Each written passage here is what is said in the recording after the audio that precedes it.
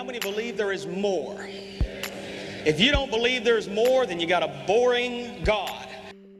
Hey, you're listening to the There Is More podcast. This episode is sponsored by Send Me Refuge.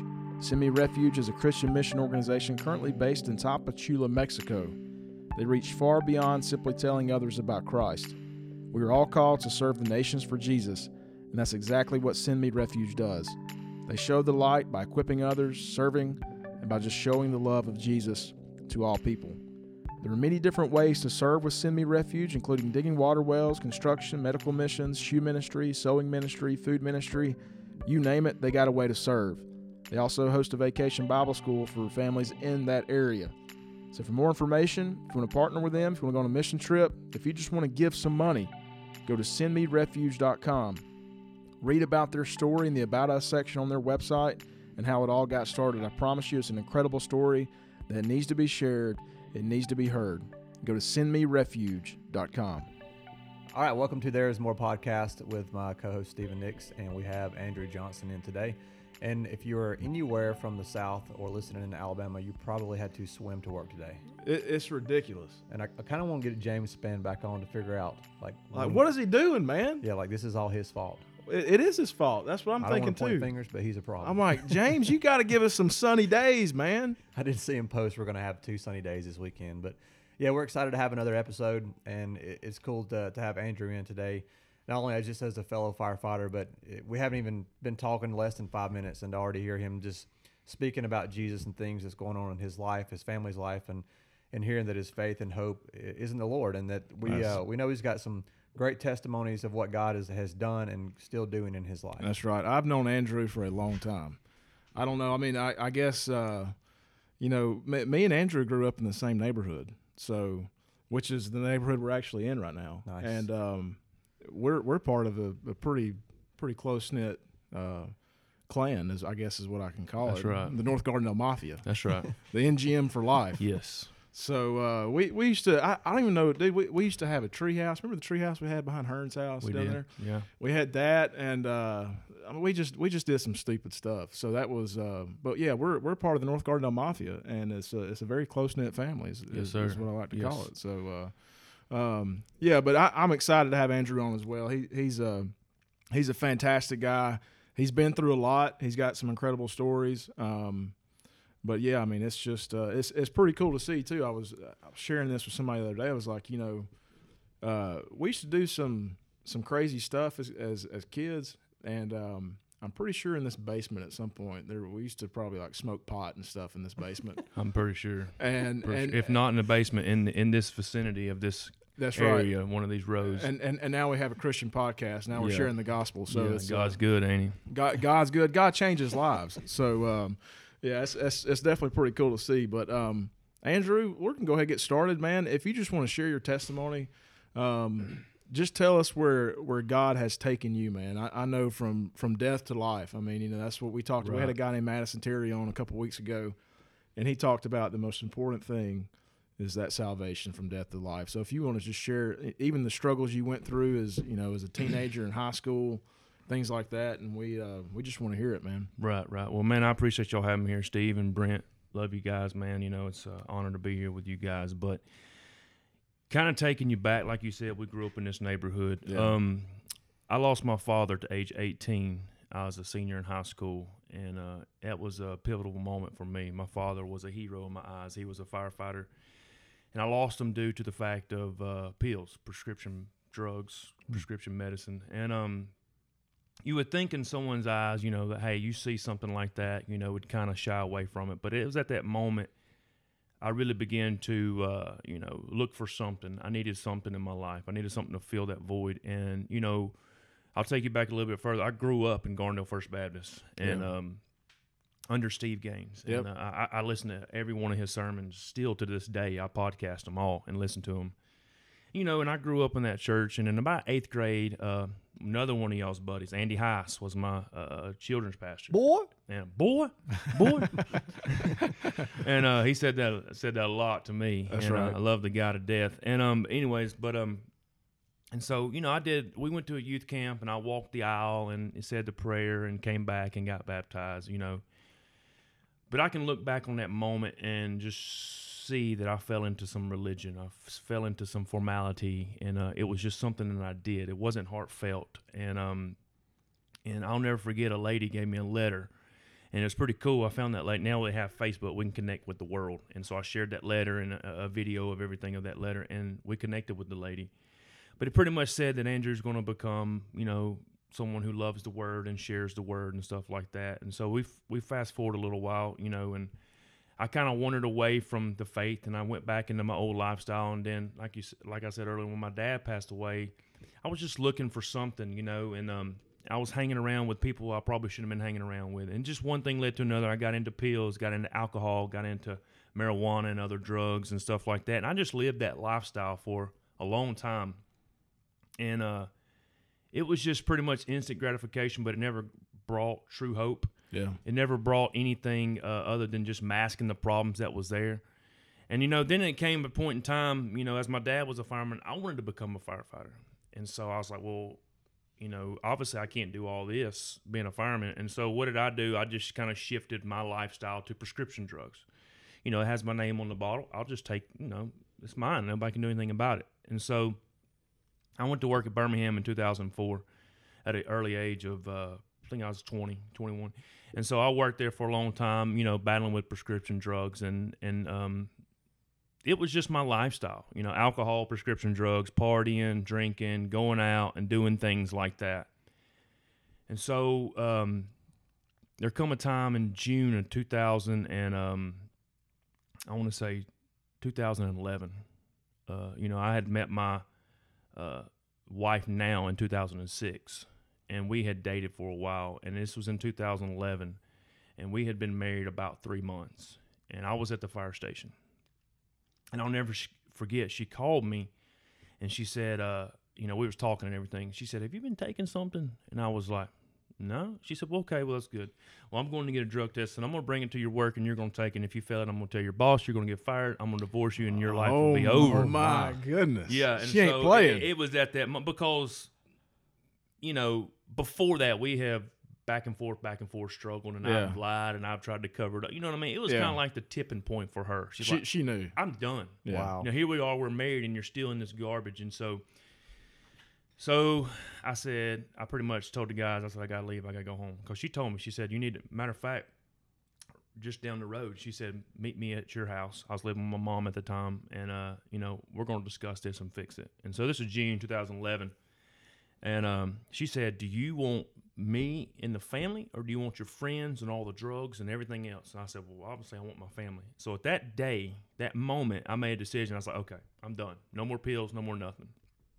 And so that carried on like that. And I had some friends in my life that I had to separate from, some which are not with us no more because they continued down that path. And then come July, the very next year, we're at the beach with the family. We go to the beach every year. And my son was 3 months old, or 3 or 4 months old. And I remember being out there on the beach, everybody, having a good time. And so I remember having my beer, and I would pour it in a cup, and I remember thinking to myself, how can I hide this and then expect my kids not to do it, Yeah. And, I just I had this feeling. And so that was July the next year. I said, I'm done with that. I'm done with alcohol, because me and my wife had argued over the next few years, like, look, I ain't going to do drugs, but I'm going to drink my beer. I'm going to come home and I'm going to sit in my chair and I'm going to drink my beer. You know what I mean? It was just one of those things. I thought I had to have it. Yeah. And then it was a few months later. That was in 2012. And then a few months later, God convicted me. Well, it was God. I didn't know it was God at the time, but my language, Brent, you've worked at fire stations before, and my language was just filthy. I mean, my wife would have to correct me all the time when I came home. She's like, hey, you're not at the fire station no more. You don't need to talk like that. Yeah. Well, those were the struggles in my life. And then I'll take you to January the 6th, 2013. I'll never forget, I woke up, I was at the fire station. That morning, I left work, and I went to church that morning. And God was just drawing. The Bible says that no man comes to the Father unless the Father draws him. And, I just had that drawing, And so after the message was over, I can't even remember what the preacher preached about. But I remember going to the altar, and I remember praying, God, this is it, And it was like he spoke to me and said, Andrew, he says, I want to use you. I've got a plan for your life. He said, I have taken the alcohol away. I've taken the drugs away. I've taken the language away. I've taken all these things because I want to use you. And now's the time. Now is the moment. And so I gave my life to Christ that morning. And actually, I thought I'd rededicated my life. But like I said, I realized that it wasn't a rededication.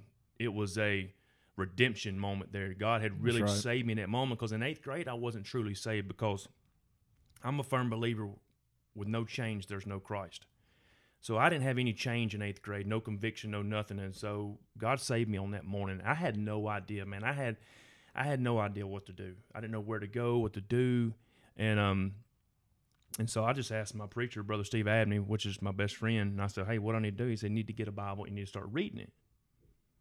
And I just started reading the Bible. I said, okay. And guys, I'm not ashamed to admit this. I'll tell y'all this. I was 20-something years old at the time. Grew up in Garnell First Baptist under one of probably the most phenomenal preachers of our time, Steve Gaines. Yeah. I didn't know who Saul and Paul. I didn't know Saul and Paul was the same dude. Yeah. That's You know, okay. I mean, there might be somebody listening right now who doesn't know either. You know, I didn't know. Okay. I didn't know half of the stories in the Bible that I had been told over and over and over again. I was like, I just didn't know them. Yeah. And so, and I can share this with you. About 6 months before that, I was in the pastor's office and at our church in North Highland Baptist in Warrior. And I was there, and I was crying, and I was ready. I was at an end point of my life, and I was at a moment to where, like, something's got to change, something's got to be done. It's got to be more. Right. It's got to be more than what I'm doing here. Living this double lifestyle, living a lie, hiding these things. There's got to be something. And he shared the gospel with me, as any good man of God would do. And so I didn't get saved that moment, but on January the 6th, 2013 is when I got saved. And he told me to start reading the Bible. And guys, I tell you, I just started reading the Bible. And it's so cool that you say this, because last night I was in church, and a guy, Brother Phil Cronin, was preaching. Pastor Kevin was sick, and so he asked Phil last minute, "Hey, can you preach for me?" And so his message last night is based off of Romans 1:16. It says, "For I am not ashamed of the gospel, for it is the power of God for salvation to everyone who believes." And so basically this saying, the gospel is the power of God. And we were talking about it this morning. I'm like, man, I said, the power is in the gospel. It's in the word of God. yes. And so when Brother Steve Abney says, go read the Bible, because he knows God will speak to you through his word. It did. And he used to always kid with me, because I was like, man, this is like a pop-up book. I mean, when I read it, it comes to life, you know, and he'd always joke with me about it. And it really did. You know, I was reading John for literally the first time in my life through and through. Yeah. And I was hearing things for the first time. And, you know, so I started reading the Bible, and then it was this crazy feeling, man. Every time I'd come to church, I felt this urge, like, I need to get up there and say something. And I was like, and then like 6 months later, I'm thinking like, am I getting called to preach? You know, I mean, I don't know which way to go, you know, and we prayed about it and everything, and it was, you know, God had calling me to preach. And so my pastor, he said, well, let me know when you're ready. You know, I was like, oh my gosh, I don't know anything. And man, these are the greatest words you could ever give anybody in their life. He looked at me, he says, tell them what you know. God, this is so good. Tell them what you know. Yeah. Tell them what you know. He said, Andrew, you don't have to know the whole Bible. Tell them what you know. You know Jesus. You know Jesus saved you. Tell them what you know. And I'll never forget that, because I was like, man, these guys have been preaching for years, and they got Bible stories and all this stuff. And he's like, just get up there and tell them what you know. And I'll never forget my first message in September, maybe the 22nd or the 15th, something like that. I preached on the armor of God. Mm. And, you know, and ever since then, I've hit the ground running. And I've preached. It started out brotherhood breakfasts. It started out sharing my testimony. Yeah. It started out going to youth group. Wherever you would have me, I would go preach. And then, you know, as I would preach and as I would study, obviously we begin to grow and mature. And, you know, I began to learn the Bible and learn Scripture and stuff like that. And so we go back to, we fast forward to 2015. And I'll never forget this, guys. The same office that I was in before in 2013, maybe 2012, crying my eyes out, ready just to give up on life, saying, what's next? You know, is there any more?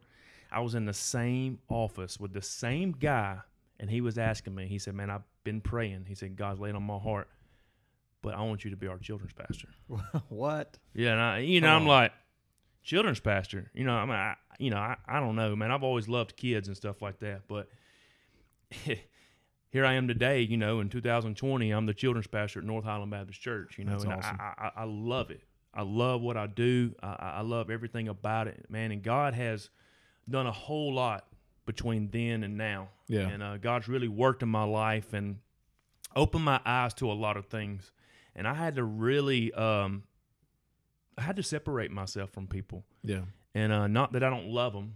I love everybody, just as Jesus loved everybody. But there's things I had to put first. And I said, and I'll tell you this, I didn't really know what love was until I met Christ. And when I met Christ, I got to experience the greatest, heartfelt, true, undeniable, unmatched love that we could ever feel. And it taught me how to love my wife. It taught me how to love my children. It taught me how to love other people. It taught me how to love the unlovable. And man, ever since then, God's given me a passion to reach people, to share people. And more than anything, He's given me a passion for His Word and to learn His Word, to study His Word, and to know His Word, because my desire in my life is to reach as many people for the Christ and for the kingdom of God as possible. I think there's one common denominator right now with all the guests that we've had on this show has been to get in the Word. There's been a common. Everybody we've talked about how important it is to get in the Word. I talked to Lynn Hurst last week. Yeah. Okay. Great man. Phenomenal guy. And we were talking about some stuff. He told me, he said, God is calling me to get back to the basics. And he said, God's calling me to get in His Word, to memorize Scripture, start doing these things. And that's what he said. And I'm like, Lynn, I said, that's me too, man. And that's a lot of people right now. I feel like God's calling us and bringing us back, saying, get back to the basics, get in the Word. That's so good. That's where the meat and the gravy is. Yeah. In the Word of God and knowing the Word of God and understanding the Word of God. Even so much as having my time with God in the mornings. I'm not a morning person, but having that moment. I shouldn't say moment. Having that time set apart that I'm in the Word of God and I'm praying. Guys, listen. My family started last year. We have one word every year. People do resolutions. Mm-hmm. Yeah. Resolutions burn out. But we have a word and we write it down on the refrigerator. Last year, my word was prayer, and I said I want to be more devoted in prayer than I do anything else. You ask any pastor. Brother Steve said the other day in a message. Brother Steve Gaines said, the man of God should, before he stands up and speaks for God, should kneel down and speak with God. You know what I'm saying? So we should spend time in prayer before we do anything. And God wants the first part of our check, but He also wants the first part of our day. That's good. We get up and we commune with God, spend time with God, and we have that time. And so, man, I'm so thankful for the Word. So thankful for Jesus. I mean, where would I be without Him? I don't know. I want to take you back to that. You said earlier that there was a lady that wrote a letter who basically prophesied in a sense and said that you would be sharing the gospel, that you'd be doing those things. Find it real quick. Yeah, Andrew's currently looking for this letter, so it obviously means a lot to him. So, but that's pretty phenomenal that this person would speak life, and honestly to the point where she did prophesy in a sense, because you're doing all those things that she said, in this letter. And you had to navigate at one point from religion of having a head knowledge and not a heart knowledge, and then kind of working your way through that. And you can kind of see where God had kind of weaved in and out to even going to like youth camps or being with Andy and then meeting with one of your friends, and then religion getting pushed out and you finding true love. Can you read that letter to us? Yes, sir. Read it to us. Well, I'll tell you. Okay, so we were in youth camp, and do you mind sharing who wrote it?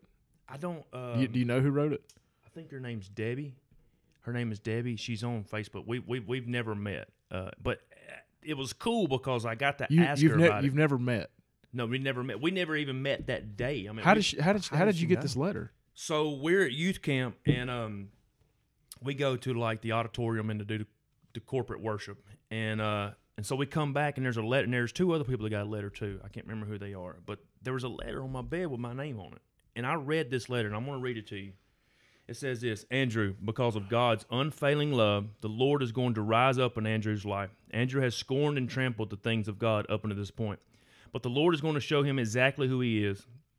He's going to stir his heart towards righteousness. Andrew will become a man of the word and will love the word of God and will be used of the Lord to share the word with others. Andrew's misery and oppression will leave him as soon as he sees the awesome deeds from the right hand of God. My goodness. How old were you when you got this? I was 7th, 8th grade. Good grief. And so I'll never forget I think taking I remember this home. hearing about this, about some people getting letters at a church camp too. Right. And I like this is, as soon as you started saying that, it kind of hit me. I'm like, I remember back. this as a kid. Like, and this letter, like, I'm trying to think of the lady's name. I took it home and gave it to my mom. She just held on to it forever. And so I would read this periodically, and it wouldn't mean a whole lot. And then I'll never forget, after I got saved and, you know, really started living for the Lord, my mom said, do you remember that letter? I was like, you know, what letter are you talking about? And she gave it to me, guys. And I'm telling you, this time I read it, and it had a whole different meaning. I mean, I was weeping. I'm sure. Because this was, I was supposed to get it in 8th grade. That was my time. I believe that God was moving on my life, but I just missed it. But, you know, the good thing about it is we have a God that will pursue you, and he comes after you. You know, reckless love. There's no wall I won't tear, no shadow I won't light up. You know the song. But he just kept on and kept on, you know, and I think about my life that I lived, the things that I did, the things that I put in my body, the times that I got behind the wheel intoxicated, the places that I went, the things that I saw, the things that I said. But every day I came home and I went to bed, God gave me enough grace and enough mercy to wake up, knowing that I may do it again. But he kept giving me grace, and he kept giving me mercy, and he protected me. And, man, eventually he just kept pursuing me, and I got it on January 6, 2013. And, you know, then I got this letter, and I started reading it again, and it just came to life. And I keep a copy of it everywhere that I go. Was it Debbie Sample? Does that name sound familiar? That name sounds familiar. Debbie Sample. It might be Debbie that. I think it is, because was it at Gardendale First Baptist where you went to camp? I was. She had a son named Nick Sample, and his dad, Philip Sample, he drives a school bus at Snow Rogers where my daughter goes to school, and they were really big into prayer at the church. So I think they were part of the prayer ministry at one time. So it would make sense to me if that's her. It doesn't really matter if it's her or not, but that story is. Well, it was when I put it on Facebook, I connected with the lady, and she, you know, and I really asked her about it, and I'm trying to see if I can pull it up, and I really asked her about it, and just kind of, she says, I didn't know you, Andrew. She said, God laid it on my heart to write this letter to you, and to write this thing. What's cool is that our God, he like you said, he continues to stand at the door and to knock in our lives, knowing that there's going to be times that we're not going to open ourselves to him and allow him to come in and work. Like at 8 years old for you, he was knocking, but you know, it took longer. Yeah, I'll say this too. This was at a time period in that church where God was doing some powerful things, some really, really cool things. Pastor Steve Gaines was a pastor then, and that church was experiencing God in ways that they've never experienced before in the past. Like, God's presence was strong in the church. Like, every worship service was powerful. People were getting saved and baptized. Things like this were happening about this letter. I mean, I think Gardendale was leading in the Baptist in Alabama. I think Gardendale was leading in baptisms, and stuff like that. And God was moving strong at absolutely. the church. Then, I'm not saying he's not now. God's moving in many different places, but there was something different back then, and a lot of people were God was just showing off. And you know, I'll share this. I had a chance to preach at Gardendale First Baptist, and I'll never forget during the message, I shared a point. I was like, I was that boy. I was that guy that you didn't want your daughter dating and that you didn't want your kids hanging out with. And, you didn't want them to go nowhere around Andrew because of what Andrew did, And I'll never forget. I got to hang out with Andrew. Yeah. And so after the message, I'll never forget, some parents came up to me and they said, that was me. I didn't want my children around you. I was a terrible influence, guys. I really was, and I'm not ashamed to say Hey, it. can I tell a funny story real quick? Go ahead. I remember being in high school. I don't know what grade. You were a grade above me, so I think I might have been a freshman or sophomore or something like that. But I remember getting in that big old, was it a red blazer you used to have? Oh, yeah, K5. That K5. Yeah, man. I remember getting this big old K5. And I was like, where are we going? It was like me, you, and Gamble. Yeah. And I was like, where are we going? He's like, we're going to go fight some guys or something like that. And we drove somewhere in the middle of the woods. I'm not really sure where we went. And we got out, and there was like 10 guys to us 3. And you're like, we ain't doing this. We got back in the blazer and drove off. That sounds like one of my stories. But, yeah. hey, I was just telling you, like, what Andrew was saying. Like, he was that guy, like, I remember seeing Andrew pop some dudes right in the face at school. I mean, just getting in fights and stuff, and it was. I'm a man. I'm 40. I'm a man. I'm 40. Yeah. But and I'm not saying that to tear Andrew down, because I mean he's just talking about his past. I'm just letting you know how much God has changed him. So it was really cool. I kind of want to transition to, especially us being fellow firefighters and stuff like that. That your life is changing, and your firehouses, which is you're close knit, and we're talking about a department. He worked for the City of Birmingham Fire Department. They're very progressive. They run, I think this last year, 67,000 calls in a year. What station were you at? Well, the last one I was at 19, but I was started off at 13, and then I went to a few other ones in between there, and then I went to 16, and then wound up at 19. So he's at some of the busiest stations in the city of Birmingham. Obviously, the biggest fire department in the state of Alabama, 32 stations, 600 or 700 firemen. So large department, but your guys are seeing you transform from a guy that was coming in one way, found Jesus, found that true love. I kind of want to know with the perspective of what the guys at the firehouse were seeing, because I know there's a huge transition there. And then obviously we have another monumental time in the fire service we want to get to also, and just kind of how this plays out. Yeah, it was really a dramatic change for some. I was the guy that sat at the table and we talked about anything and everything with explicit words involved, and didn't care who was there or what officer was there. That was me. I just didn't care. And God began to change me, and it's kind of one of those things where people get saved and you think, it's a dose of do good, or maybe it'll wear off, or he'll be back. But, I was determined. I was like, this is the real deal. God's got a hold of me, and I began to read the Bible and stuff like that. And then slowly but surely, people begin to see the change. I went back to the station for the first month or first few months, or maybe years, and there was things that I did. I may have slipped up and said a bad word, Sure. or I may have got into a conversation I may have shouldn't. And you know what I'm saying? It's a process, guys. Just like God was speaking to me this morning, and I was driving in the road, and I was thinking about the day, the morning, and the night. It's not like a switch. You don't go from dark to light. It's a process. It's a slow process, and the same way for dark and dark when it becomes morning time. And so it's the same way as a Christian. It's a process. It's a you growing into it and you mature. Sanctification process, Absolutely. yeah. Every single day. And so people begin to see the change. Someone would call me reverend, someone would call me preacher, and stuff like that. But I really knew things were beginning to take hold when people started saying, hey man, of course, at my station, they would see me every third day. But then you bump into other stations and other people, you see them like, hey, man, we pray for me, or can you pray for this, or can you pray for that, or something. Because I was also vocal and, on Facebook, I just share scripture and videos and stuff like that. Hey, man, I like the videos and stuff. So it started growing on. I guess people started saying, hey, this is the real deal, And it even got to the point to where people would say stuff, and they're like, man, I'm sorry, Andrew. I'm sorry, man. I shouldn't have said that. And I was like, it's all right, man. I forgive you, whatever. And so people started recognizing it in places that we started going and stuff like that. But there were times, being a fireman, I'll just go ahead and tell you now, being a fireman can be difficult in times, especially living as a Christian, because you're around so many other people. Not everybody you work with is a believer. Not everybody you work with was raised like you. And not everybody you work with looks like you. Yeah.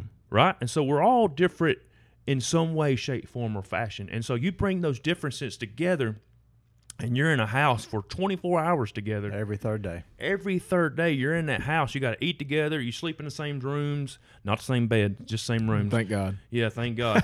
And so I'd have been out on that one if that was the case. But and so sometimes you got females there. You just bring in a whole lot of stuff to it, and so there was times in my Christian walk that I would see differences and I would hear things and unbelievers or whatever, and it was difficult. Yeah. And then you get out in the community, whether you work in Mountain Brook or whether you work in Birmingham or even it doesn't matter. And then you start to experience other people, and then but making a difference in other people's life is rewarding. Yeah. Physically, spiritually, mentally, or whatever you may be doing, and so. It was a challenging, and stuff like that. And I had friends that would, that kind of walked the same line as me. But I remember one of my good buddies. I mean, we worked together for a long time. He was a Catholic, and we didn't see eye to eye on things. Sure. But we loved each other. Yeah. And we cared about each other, and we would have done anything for each other. So, but it was definitely a slow process. But then again, God was with me through the way, and I used a lot of my downtime at the station to prepare sermons and to work on, studying and stuff like that. Let's talk about, you're living your dream as a fireman. I mean, this is what you've wanted to do your entire life. You had that red K5 Blazer for a reason. Yeah. Fire engine red, baby. And so, I mean, you're living out your dream. And let's go ahead and get into that moment. We're basically, you guys get a call and you're going out to the call. Like what's going? Tell us what you can remember from that, and tell us exactly what happened, Brent. If you want to share some stuff too, from a technicality we'll kind of standpoint. set up a little bit. Birmingham Fire Department it fights a lot of fire. I think last year was around 7,000 fires for the year. I give or take some numbers there, but that's a lot of fires for the city. So. You have been a part of a lot of fires, even some other departments you worked at too. So firefighting has been your world. Yeah. Very experienced, trained, and something changed on a moment. Yeah. So, like I said, I started when I was 20, and I spent 13 years at Birmingham, and worked my way up all the way to the rank of lieutenant. Never thought I'd been a lieutenant. And I got there, and I was at Station 19, which is in Eastlake. Birmingham run a lot of fires. Yeah. I mean, it's just what we did, it wasn't uncommon to get a fire, maybe one or two fires a week. Sometimes in the wintertime, or if they had an arson, I mean, you can get one or two in a shift. Yeah. I mean, it just wasn't nothing, you know what I mean? It's so, we fought a lot of fires, but I'll never so we had just moved from Hayden to Warrior, where we live currently. Uh-huh. We had just bought our house there in Warrior, and we had it for about 2 months. We've been working on it and stuff like that. So we had just moved in the house. We had been there maybe one night. Maybe the night before the accident was the first night we ever slept there. My son was fixing to start going to Warrior Elementary, and so I love the city of Warrior. Right. Ever since I was 14, I started volunteering at Warrior Fire Department. Right. I remember that. And they taught me a lot. And in Warrior, I met my wife, and then now we go to church in Warrior. I'm a children's pastor in Warrior, so it's just a very special place to me. I love Garndale too. Yeah. But so we come in, we clock in, normal day from what I remember. We run a few medical calls. We probably went to the hospital 2 or 3 times. I can't remember. We had dinner. Well, I was tired that night. I'll never forget. I went up there in an officer's quarter. I said, hey guys, I'm gonna go lay down and go to sleep. And I went to sleep. And the next thing I know, about 1:30 in the morning, the tones go off for a house fire. Now, granted, I mean, it's very possible this could have happened. So it was just another fire. And Brent may have heard this, but a lot of people say routine fire. To me, there's no such thing as a routine fire, just like there's no such thing as a routine traffic stop. Yeah. It's just not. Everything, every house, every moment, every scenario, every situation is different. Too many different variables. Yes, and if you start treating it as routine, that's where problems happen. But anyway, we get the call of a house fire, people possibly trapped inside, 2 o'clock in the morning, and I'm on the rescue unit. And so, in my battalion, our battalion chief, he didn't mind the rescue unit, fighting fire or doing search and rescue. Right. And, I was one of those that even though I was a lieutenant, if I could get in there, I want it in there. That's just me. I want it in there. You're a fireman. Yeah, so we get the call at 1:30. We get in the rescue unit, and we get there. and I'm putting my stuff on. Unlike a fire truck, you can't really get your stuff on in a rescue, and you get as much as you can on, and then when you get there, you get the rest on. So we get I put my pants, my jacket, everything, my air pack, my helmet, my gloves, and so we go up to the front door. And I'll never forget, the engine crew was already in there putting the fire out. Thing was boiling smoke. I mean, just rolling. And I remember going up to the front door and going up the steps, stopping at the front door. And I was taking a deep breath. And well, I had gone in the front door and I clicked my mask in. And, you stick it in and click it. And I had went in and I was breathing heavy, man. I was just, adrenaline was rushing, everything was going. Yeah. So I stepped in, and the smoke was banked down really low. And you could look at the pictures and see how low the smoke was. So I said, I'm going to take a deep breath, calm down, calm my breathing down, and I'm going to go back there and help them. So I took a deep breath, let it out, and then I said, I'm going to do one more. And, man, I'm talking about, man, I was going to get a good breath. And when I went to go suck in, man, I'm talking about I was everything I had. Well, at that moment I started sucking in, my mask popped off. And it was an instant. Because I've had my regulator come out and I wasn't breathing. I was able to kind of hold my breath till I got out. Yeah. But, man, when I breathed in, all that smoke, the toxins and all the gas and all the steam went into my lungs. And I went back and looked up an article from Firehouse back in 2000. It's a toxicology report of a fire fatality. And, man, I read that and saw, cyanide, carpet, you got wood, carpet, metals, plastics, all that stuff's burning and combusting. So I inhaled that. And at the time they were putting water on the fire so we had steam, and it was probably anywhere from upwards of 6, 7, maybe close to 1,000 degrees. Yeah. And I inhaled that, and at that moment I realized something's wrong. I knew something was wrong. And I went into fight or flight mode. And I ripped my helmet off. I ripped my mask off, and it was so much. It was so much at one time that I became so disoriented. I didn't know where I was. I felt like I could walk through a wall and run through a wall, but because I was just like adrenaline's pumping. And so I ripped my helmet, I ripped my mask off, and I just started screaming, and as loud as I can. And I was trying to call a Mayday, but man, I was just so confused.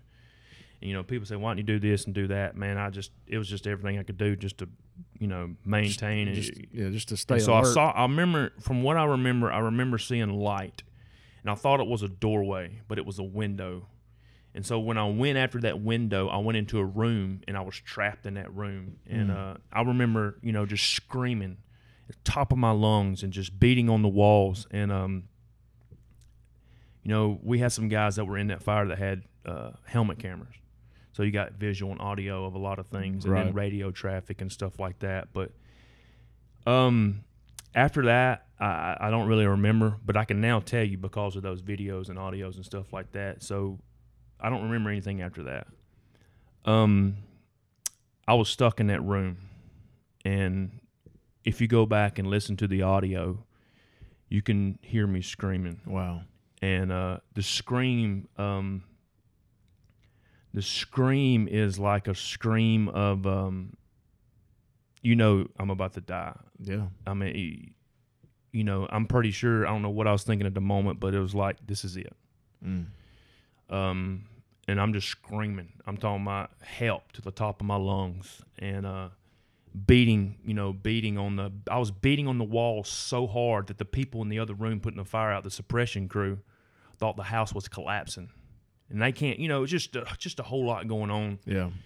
And that was it. You hear me scream about 2 or 3 times, and then you don't hear anything else. You just hear like just gasping for breath, like I was just struggling to breathe. And so that was it. I collapsed under a table in that front room. And it seems like probably to most of everybody, minutes, hours, but it was just seconds. And the crew that was putting the fire out was backing out. And we had a lieutenant that was at the back door doing this 360, and he heard me screaming. He thought it was a victim, so he was putting his stuff on to try to get in. Had another crew coming in to see what was going on. Well, they still didn't know it was me at the time. And it wasn't until because even with the flashlight, they find me. Was your pass going off? No, it wasn't going off because Okay. I was moving some, Sure. I think. Sure. And so they see me and my face is solid black, and they're just things are not, and finally they realize this is a fireman. Still, they don't know it's me. It was probably six of them that it took them to get me out, and they get me out into the more controlled environment. Yeah. They put oxygen on me, and some of the guys thought that I was dead. I was just pretty much limp. Mm-hmm. They're dragging me out, and they're screaming. And you could hear the guys in the video, and my wife won't watch it this day, and I understand. Sure. Yeah. But they're screaming my name. I mean, like, screaming my name. And, I mean, they're just, it's just in that moment, it's just like, man, he's dead, Mm-hmm. And so you finally hear me say, what? And so now they're like, okay, he's not. And so they get me out into the front yard and they put oxygen on me. And so I was on Rescue 19. Rescue 19 was sitting on the corner right there. Well, Rescue 12 was coming back from the hospital. They responded. And so they put me on Rescue 19 stretcher. Rescue 12 pulled up. They threw me in the back of Rescue 12, and the police officers shut the interstates and all the roads down, and they took me to the hospital. Yeah. And then let's shift gears a little bit. And we've been in a house one night. My wife was asleep with our kids, and the phone rings. 214 is Jamie Williams. He's in the back of the rescue unit, and then he says, "Hey, I got Andrew. He was hurt in a fire. He's talking. You just need to come to UAB. Check him out. He inhaled some smoke." And then Jamie, I don't remember none of this, but Jamie asked me, he said, "What do you want me to tell her?" I said, "Well, just tell her, take your time, get down there." I was talking some, but I was still very incoherent, but it was the oxygen that was kind of clearing my mind up some. And so she calls her dad picks her up, she comes to the hospital. She's thinking in her mind, I'm going to get down there and I'm going to talk to him and, everything's going to be fine. We're going to be here 2 or 3 days. Yeah. Precautionary, whatever. And, man, she gets to the hospital, and there's nothing but white shirts everywhere. All chief, department, battalion chief, deputy chief, assistant chiefs, rescue units, police officers. And she's like, what is all this? Well, they said, hey, we need you to come in this room. Then the thoughts start rushing. She's like, where's my husband at? And so she goes back there, and she gets back there, and I'm intubated, and my face is solid black. The whole room smells like smoke. And she's like, what happened? And he was talking and everything like that. And so they had to intubate me because of the burns were so bad. It was a lot worse than what they thought it was. Yeah. And so she gets back there, and they said, well, we're going to do precautionary 3 days, 2 days. We're going to watch the swelling and everything. Well, that turned into a 12-day stay at the ICU. My lungs completely shut down. They stopped. They collapsed twice. They had to come in there and bag me and get my lungs back going Holy again. cow. The doctors literally came in at one point and talked to my wife and said, look, we're almost out of options. We're fixing to have to go to a lung transplant. That we there's nothing else that we can do, and the only thing left was the rotor-prone bed, which they don't even have it no more. Is where they flip you upside down for like 17 hours. And so they did that. And then that was the pivotal point of my life changing, and it was when I began to rebound and start to improve and stuff like that. Now, those 12 days, I don't remember none of them. But man, there was a lot of things going on in those 12 days. And if you was to ask me, I personally believe that there was a spiritual battle going on. Yeah. That we can't see. No eye could see. And I believe that the devil and all of his demons were trying to take me out. Yeah. I believe it with all of my heart. And but I believe that, I know I serve a good God, and I believe that God is the author and finisher of my faith. He says when it's time. And I believe that it wasn't time for me. And, and there was a lot of things going on outside the hospital. There's a lot of things going on on Facebook and stuff like that. They had a prayer vigil. Thousands of people praying. Oh, yeah, and thousands of people praying, and my wife was just, I'm talking about, she walked in the ER that night, and she didn't leave at all until 20-something days later when she walked out with me. And I about died. I mean, just not to come out blunt, but I almost died. The doctor said, I was seconds away. And I'll tell you this story real quick. I was seconds away from death. When I got to the hospital, they drew my blood gas levels, and they check all the things in your blood. And my carbon hemoglobin was like, I don't want to mess these numbers up, upper 20s. How much carbon monoxide was in my blood was in upper 20. People who die in a house fire are around 30 range, and I was in the upper 20. And the doctor said, we have to get this number down, and we have to get it down immediately. And my pastor, Brother Steve, I keep talking about him. He sent out a text message to some other friends of his. Hey, we need to pray now. We need to pray right now. It's 2 or 3 o'clock in the morning. And so they started praying and praying specifically for that. Within an hour, I think my levels had dropped down to like the 6 range, and God, and I believe that God had his hands. I had a faithful mother who loved the Lord and who was praying. I had a brother. Many of y'all know my brother Brandon. Yeah, I know Brandon. Who prayed and who was there, and he reached out with his wife and his church. He goes to the Church of the Highlands, and so there was just so many people praying. And I believe, to this day, Stephen, I see people in Walmart or wherever like, "Hey man, I was praying for you in the hospital." I was like, "Well, thank you, because of that. That's why I'm where I'm at today." And but I want to share this, and maybe this will be impactful to somebody, or maybe this will touch somebody. But when I was in that fire and that moment occurred, I didn't have any time to say, time out. That's right. I didn't have any time to say, Lord, wait a minute, stop. Lord, I'm sorry. Lord, I repent of my sins. God, would you save me? Would you allow your son Jesus to come in and just radically transform me? And then say, okay, we can go back to it. Guys, I went from 100 miles an hour to 0 just like that. In one breath. In basically. one breath. It was said. It was final. And here's the thing. The life that I had lived up to that moment would define the outcome of where I would have spent eternity. Just like that.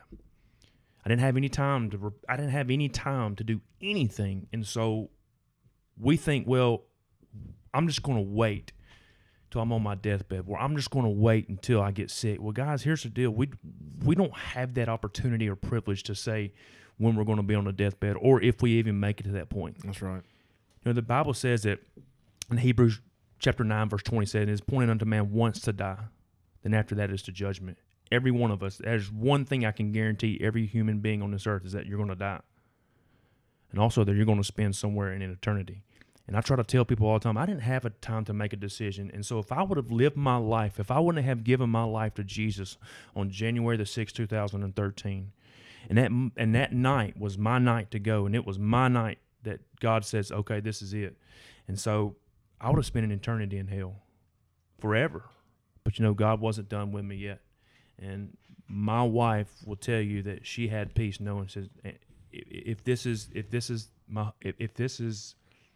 the will for you, for my husband, then I know where he's going to be. Yeah. Where he's going to get the glory, and he's going to get the praise and the honor and everything like that. So, looking back now, I shared some of this with you guys earlier about my wife and our prayer. I was a children's pastor at the time, 2015, working at Birmingham, loving the Lord, man, serving, preaching, reaching, everything I could do. And we were just praying, just say, hey, Lord, let us have more time in the ministry. That's right. Let us have more time in the ministry. My heart was in the ministry. And so, people ask me too, were you mad at God? Do you blame God? And I said, absolutely not. Because of God, I'm here today. It wasn't right. God that did that. Now, God allowed that. But, we understand that God also allowed Joseph to be sold into slavery too. Mm-hmm. God also allowed Joseph to become second in command to Pharaoh. Why? Because he knew later on his dad and all his brothers would need help. They would need help. Yeah. And so God allowed him to be in that situation, just like God allowed that to happen, because I believe that God is a beautiful, beautiful creator. He is a master painter. And if you look at a painting, that artist has it in his mind. He knows what the finished product looks like. We don't, but he does. And when he first starts watching, me and my son watch Bob Ross all the time. Love him. Yes. Dude, straight up. Happy Tree. Come on. Happy Tree. Everybody loves a happy tree. Yeah. And so when he starts, it's like, what is this? But when he finishes, it's a masterpiece. Oh, yeah. And so God knows the ending of our life. He knows the expected end. He knows what's going to transpire. And I believe God knew in the long run that there was going to be a platform, an opportunity for me to stand on his word, to go before Garndale First Baptist and churches all around this area to proclaim the gospel and to tell them, I'm here today because of one person. His name's Jesus. Jesus saved me. He's given me another chance. And now I want to tell you about what he can do in your life. You know, there's a picture of a handprint on the wall that I shared at Garndale First Baptist, and someone had took it the next day. And it was my hand, and it was on the smoke wall, and you could see it kind of my handprint. You know, I was like, there's many people today that probably have their handprints on the walls of hell that was thinking, I wish I could make another decision. I wish I could go back and redo it. I wish, just like the rich man, I wish someone would bring me one drop of water. You know, and they have those unsatisfaction moments, and they have those regrets, and they have those things that'll never be fulfilled. That's right. Because of the decision that they made on earth. And I try to tell people, I said, guys, we have the greatest opportunity right now, and that's to receive Jesus as Lord and Savior. I said, what greater love, what greater moment could anybody ever see in their life than someone who said, you know what? I'll come and I'll take your death. I'll take your punishment. I'll pay your penalty. I'll do all that for you. Why? Because I love you. Simply because I love you. I told the kids last night, we started a 10 Commandment series, and we went through the 10 Commandments, and we did a summary last night with the kids. And I said, if you look at these 10 Commandments, I said, every one of them says we're a sinner. Yeah. Every one of them says we are damned to a death in hell. We cannot uphold these. That's right. We can't. I said, but what is the bigger picture of these 10 Commandments? It says that we need a Savior. And so Jesus came, and he fulfilled these laws and became, the Bible says, every man that hangs on a tree, cursed is every man that hangs on a tree. He became a curse to the sin and death. That way we could be freed from the curse of and the law of death. That's right. Now we could come under the law of grace and have everlasting life. I said, what greater example is that? And so that's my passion. That's my heart, to try to tell people about Jesus. If there's ever been a time that the world needs Jesus, unless you have your head up under the rock or under the sand, it's now. Yeah, well, I mean, what a story. I mean, from start to finish. That's like you said, that's a canvas that God's been painting. And then little did you know, with you and your family, your fire brothers, what it would look like. But I mean, even up to today, you're being able to share of once again and fulfilling what that letter, what God said you was going to be doing, you're still doing it. And that's the encouraging thing is you'll go do it again tomorrow, Lord willing, and the next day and the next day. So it's encouraging. It's going to speak to a lot of people of just saying that, you know, you can have the job that you wanted, your dream, and God can allow something to happen, but it's still for his glory, for his kingdom. There's still purpose behind it. You know, people say, well, are you mad at God? No, there's still kingdom purpose. And if that's because your mindset, your heart is in the right place of saying whatever this world gives us or affords us to go through is still about Jesus. You know, I left this out. I want to share this real quick. You know, I'll never forget the fire chief at the time, Chief Gordon. He's retired.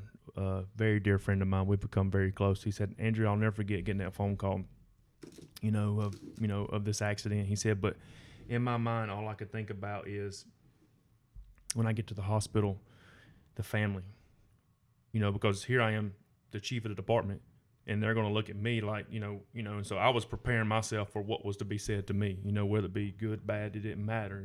He figured there would be some animosity or some anger or some bitterness. He said, man, when I walked in there and I saw your wife, he said, and I saw something in her that was different, and you could talk to the nurses and the doctors. He said, when we came by your room, there was something different. My wife, and, she had taken a marker in the NICU or the MICU, and they had like walls that were glass and stuff. But she had taken a marker and literally on every wall she had wrote scripture. And they had these "God loves you" bracelets made up, and people had them. And the MICU is a place of gloom, and people, most people go there. It's just, that's their last step. He said, when we came into this room, there was life. He said, the chief said, when I came in and I saw your wife, there was a smile and there was a hug. There was nobody blamed us. Nobody blamed nobody. This was an accident. And accidents happen to people who are living their life, who are serving and seeking out God with everything they have, who are being a good father, who are being a good mother, doing what God has called them to do. Accidents happen to those people. People like that get cancer. People like that get killed in car wrecks. People like that deal with sufferings and loss of loved ones. They do. But it's what we do in those moments that defines who we are.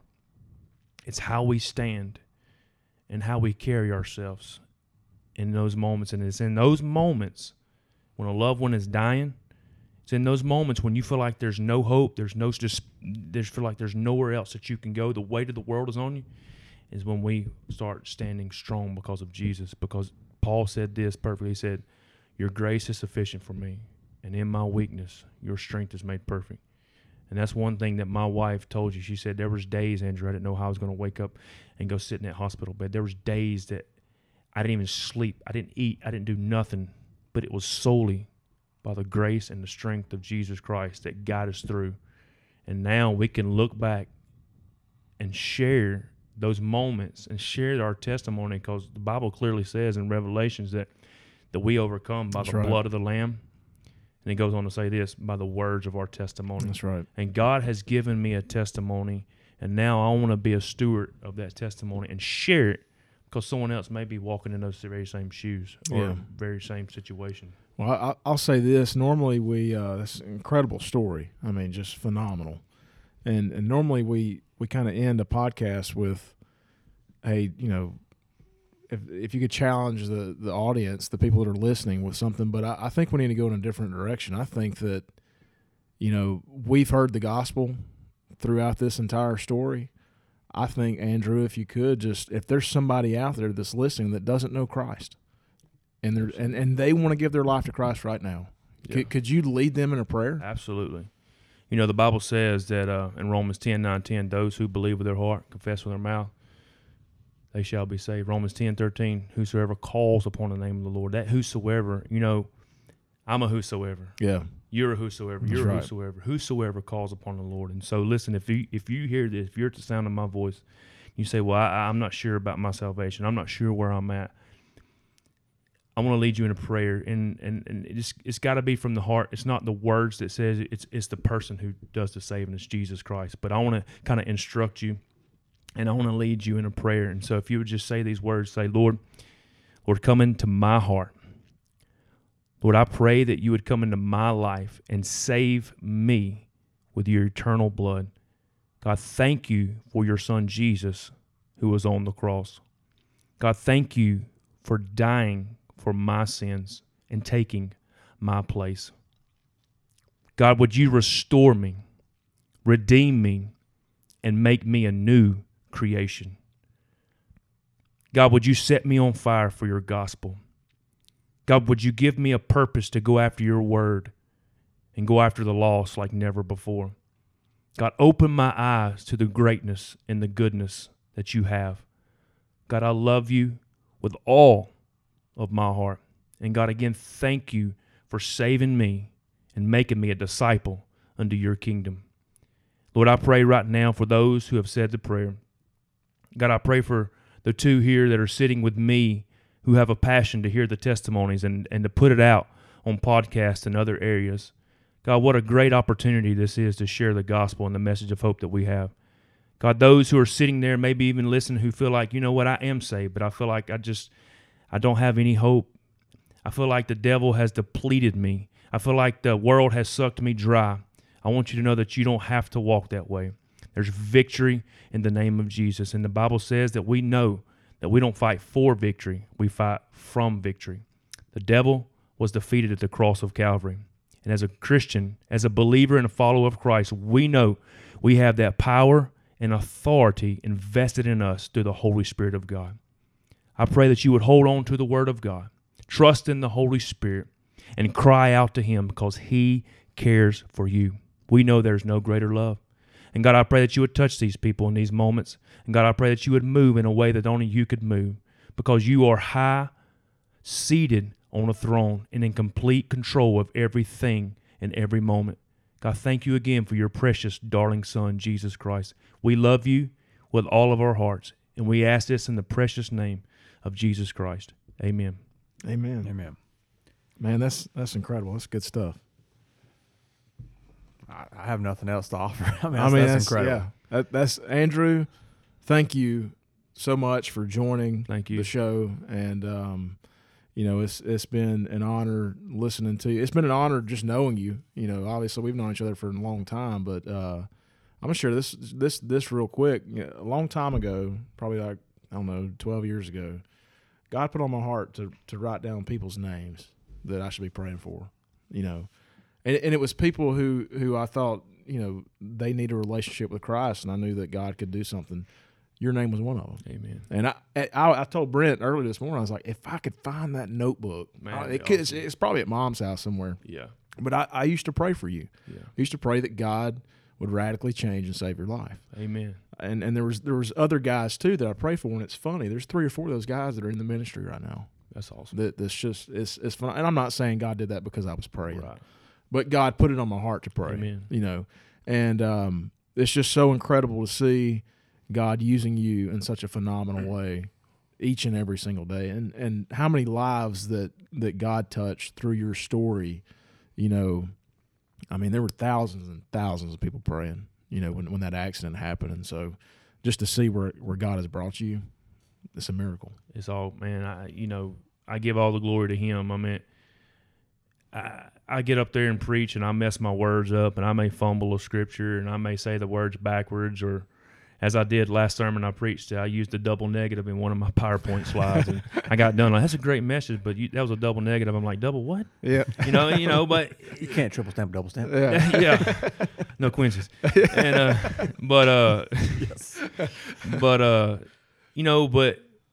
and I'll cry and I'll sling snot and I'll but you know what? It's about my heart.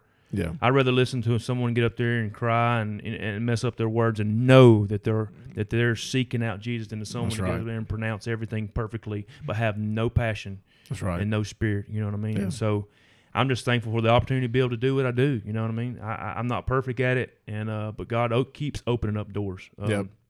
Keeps giving me opportunities, and man, every time the door opens, I'm gonna step in. I'm like I'm like the kind of like Peter and John when they were in the temple after they healed the lame man. They laid hands on them and were fixing to arrest them, but they said they perceived that they're ignorant and unlearned. People may say that about me. You may be ignorant, boy, and unlearned, but then in the very next verse it says that they perceived that they took notice of their boldness and knew that they had been with Jesus. And that's my prayer. When I come into a room or come into an opportunity, I pray that people would know that, hey, this man's been with Jesus. And when I leave, I pray they're not talking about Andrew. I pray that they're talking about Jesus. That's good. Yeah, my last challenge is tell them what you know, man. That was very well said. So your story matters if you're listening. Just tell them what you know, guys. Gospel's enough. Thank you for listening to the There's More podcast. Special thanks goes out to Andrew Johnson. He's a children's pastor at North Highland Baptist Church in Warrior, Alabama. What an incredible story we heard today. Hey, if you made a decision for Christ, we want to know about it. Send us an email, there'smorepodcast@gmail.com. Just let us know that you made a decision for Christ. We want to celebrate with you. We want to give you some next steps, what to do in your walk with the Lord. So let us know about it. There's more podcast@gmail.com. Also, don't forget to check out Send Me Refuge. It's a mission outreach organization in Tapachula, Mexico. You can visit their website, sendmerefuge.com, for more information. Hey, thank you guys for listening. We'll see you next time.